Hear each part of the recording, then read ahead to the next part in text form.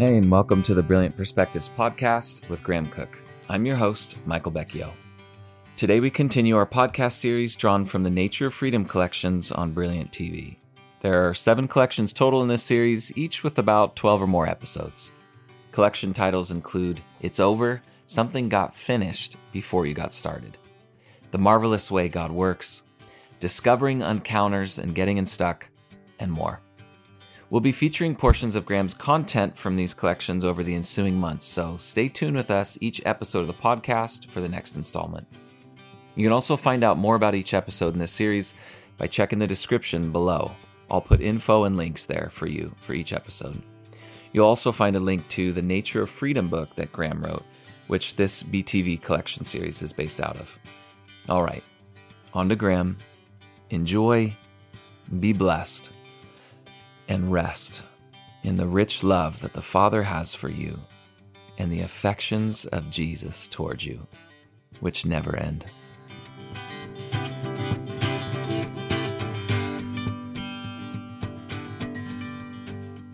I'm Graham Cook, and this is our devotional series on the nature of freedom. Over the next sessions, we will be exploring this final section of Letter 2, what the cross means for you and me. And our focus is, nothing's wrong, something's missing. So listen to how this part of the letter begins. The implications for me of this amazing, selfless act of love involve never having to look at your old man ever again.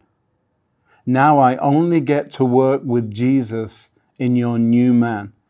This means, beloved, that when I look at you, I do not see anything wrong with you. Everything that was wrong about you, I have canceled out with your death on the cross. That great list of all that you have ever done and all that you are not was nailed to the tree and was taken away in Christ. I love that thought, that every accusation against us was nailed to the cross. Listen to how Paul wrote about it in Colossians 2, verses 13 and 14. When you were dead in your transgressions and the uncircumcision of your flesh, he made you alive together with him, having forgiven us all our transgressions, having cancelled out the certificate of debt consisting of decrees against us, which was hostile to us, and he has taken it out of the way, having nailed it to the cross. I love those verses. Think about that. In police terms, when God looks at your rap sheet, it's blank. Isn't that amazing? Grace takes precedence over our history. I remember a time as a young Christian where I felt I was still dragging about my history in terms of my criminal behavior and family and poor choices. And I heard the Lord say, you don't know that all your history is expunged by grace? Seriously? In England, you have to stay out of trouble for 20 years of good behavior to have your criminal record wiped out. But God took your record, nailed it to the cross, and that was the end of it for him. That is astonishing. When someone goes to the Office of Criminal Records and pulls your file, it's just going to be one blank piece of paper. That's it.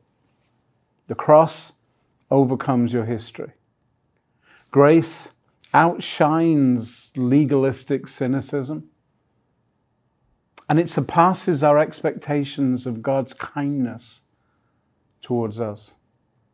What a gift.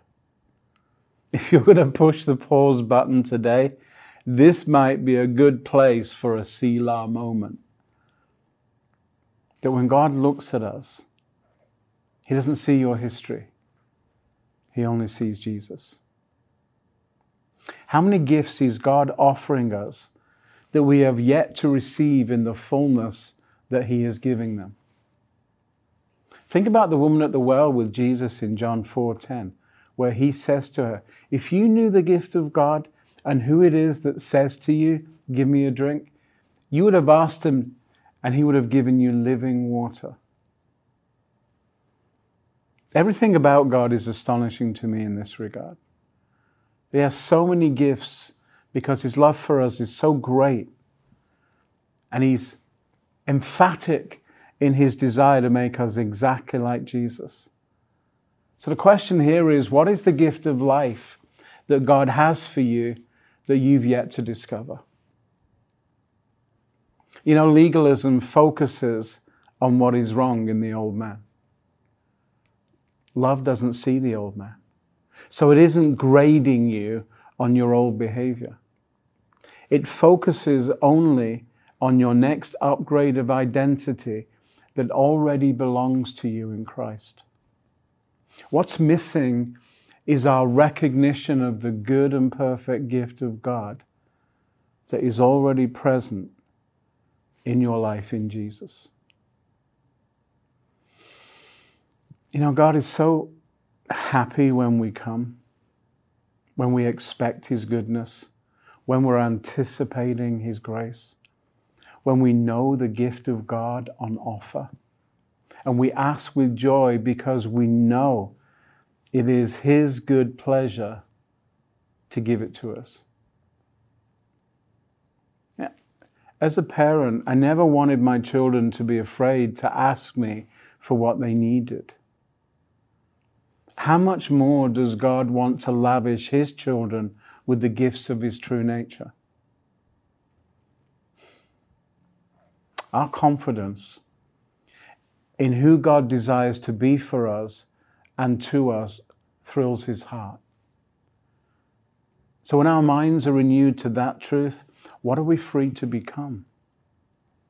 What old man thinking are we freed from? And who are we free to discover about our true identity in Jesus? So that's your question for meditation over the next few days or weeks. If you lived in the reality of all the accusations against you being truly taken away by the cross of Christ, what does that mean for you in your relationship with God? A blank slate, clean piece of paper, no record, no rap sheet, nothing against you. And what does it mean for God in His relationship with you? What did He gain and how does He respond to you now? Ask the Holy Spirit to show you the gift that God has for you now. And relax into the massiveness of God's grace. He's got you covered. This is where God gets to enjoy being with you. This is where you get to totally relax in Him. He's covered all the bad stuff. And now your life is completely open. It's made new. You're being renewed, restored, refreshed. Now your life is completely open to the beauty of who Jesus is in you and who you are going to become in Him. That's such a fascinating thought. It should set us free from any negative. And I hope it does.